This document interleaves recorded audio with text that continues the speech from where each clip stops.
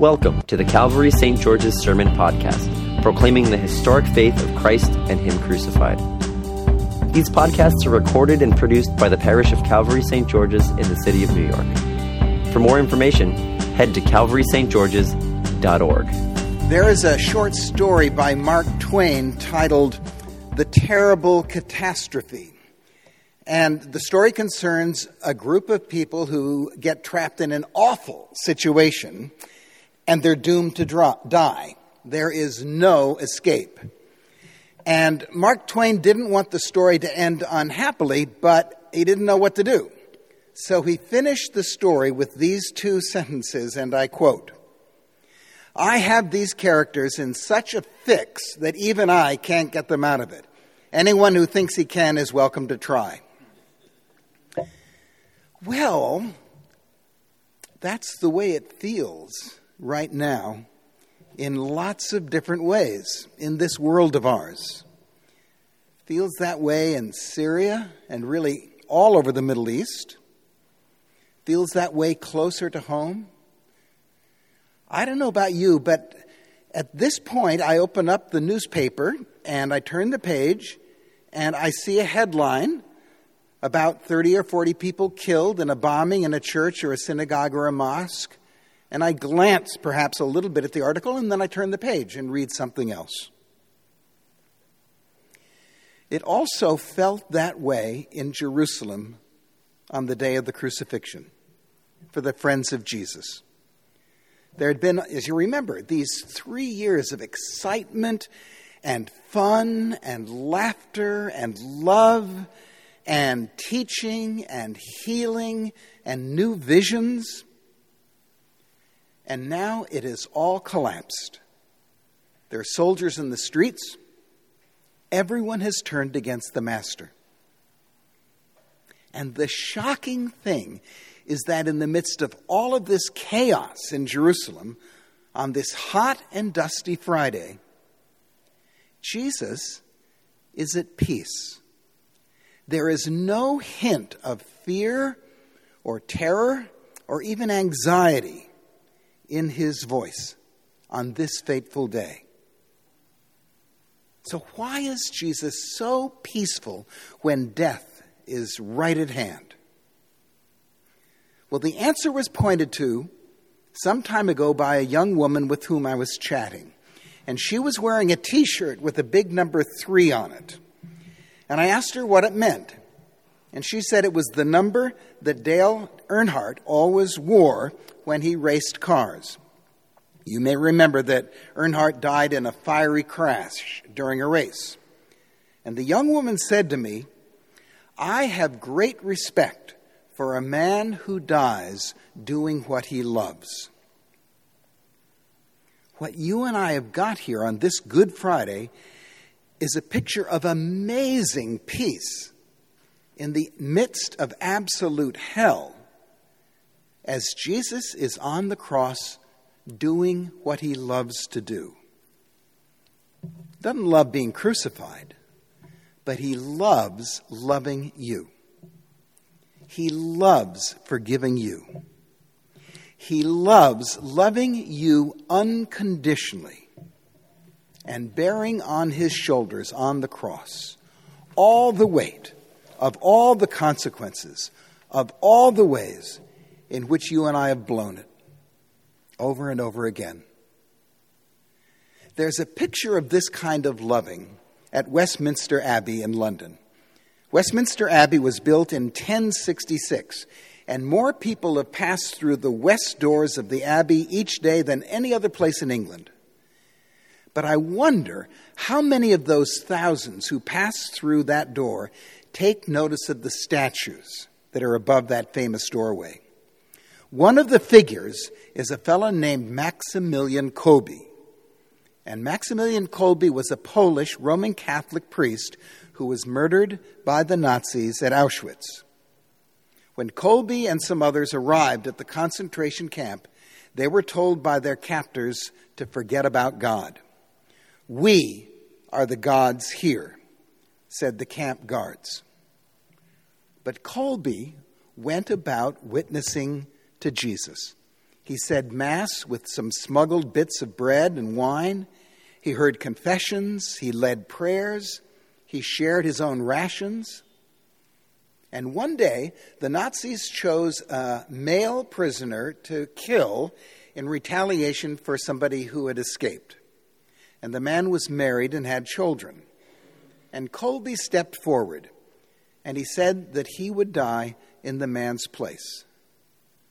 Maximilian Kolbe doing what he loved to do, not getting shot, but giving of himself in gratitude for how Jesus had given himself on the cross for Maximilian Kolbe. Jesus dying, doing what he loved to do, which was loving Maximilian. The self-giving of Kolbe, the self-giving of Jesus on the cross. Well, there's a fella, and I'm going to close with this. There's a fella named Nick Vujicic. I would like you either to get out a pen and a pencil right now or your phone right at this moment, because I want to tell you how to spell his name, because I think it's Polish, I'm not sure. But you need to be able to Google this fellow this evening. His first name is Nick. Here's how you spell his last name. Are you ready? V as in Victor, U as in under, J as in Jim, I as in India, C as in community, I as in India, C as in community. Nick Vujicic is how you pronounce it. You are to go home this evening and to Google Nick, and there'll be a number of videos about him.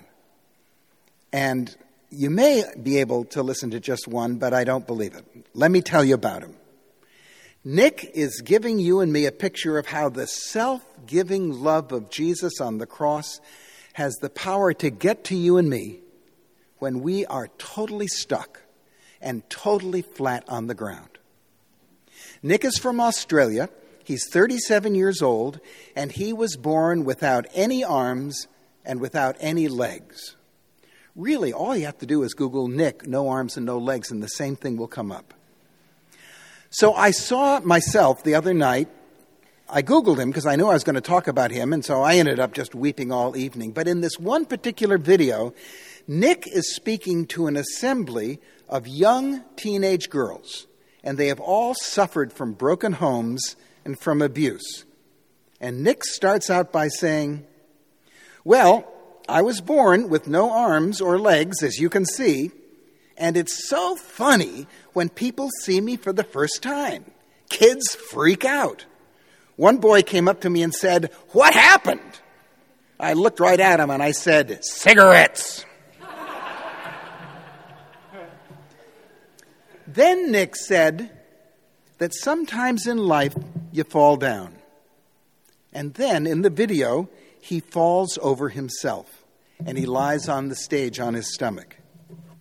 And from that position, he says, so what do you do when you fall down? You get back up. But there are some times when you can't.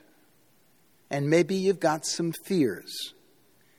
Maybe it's the fear you have when you walk into a house and it's a broken home.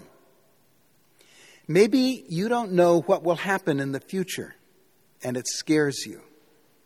Maybe you're worried about what people think of you and say about you. And that fear can paralyze you. And I'm not here today to say that I understand your pain. I don't know how it feels to be abused. I don't know how it feels to be called fat and have an eating disorder. I don't know how it feels to have a broken home. But I do know how it feels to have a broken heart. And I know how it feels to be alone. And I want you to know that it's not the end. Because I want you to know that I have found my strength in Jesus Christ and the strength to get back up like this. And then Nick bends his trunk this way and that, and with a few twists and turns, he is standing. And then Nick says, the victory is not when I stand up. The victory is when I know I cannot do this on my own. And the film ends with a picture of Nick visiting Solano Prison in California. And a huge tattooed prisoner wraps his arms around Nick with tears streaming down that prisoner's cheeks. A man with no arms and no legs is doing what he loves to do today. Because on this day, 2,000 years ago, Jesus chose the cross for Nick Wojciks so that Nick could know that he was forgiven and loved and able to do what he could not do on his own. 2,000 years ago, on this day, Jesus chose the cross for you and for me so that we could know that we are forgiven and that we are loved and that you and I are worth dying for. Let us pray.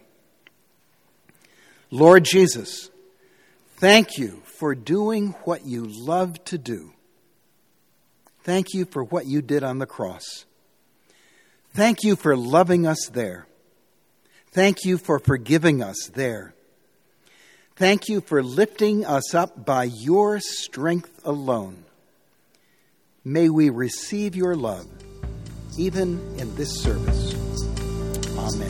Thank you for listening to our sermon podcast, produced and recorded at the parish of Calvary St. George's in the city of New York. If you feel led to support the continuing ministry of the parish, you can make an online donation at calvarystgeorges.org/giving. Thank you.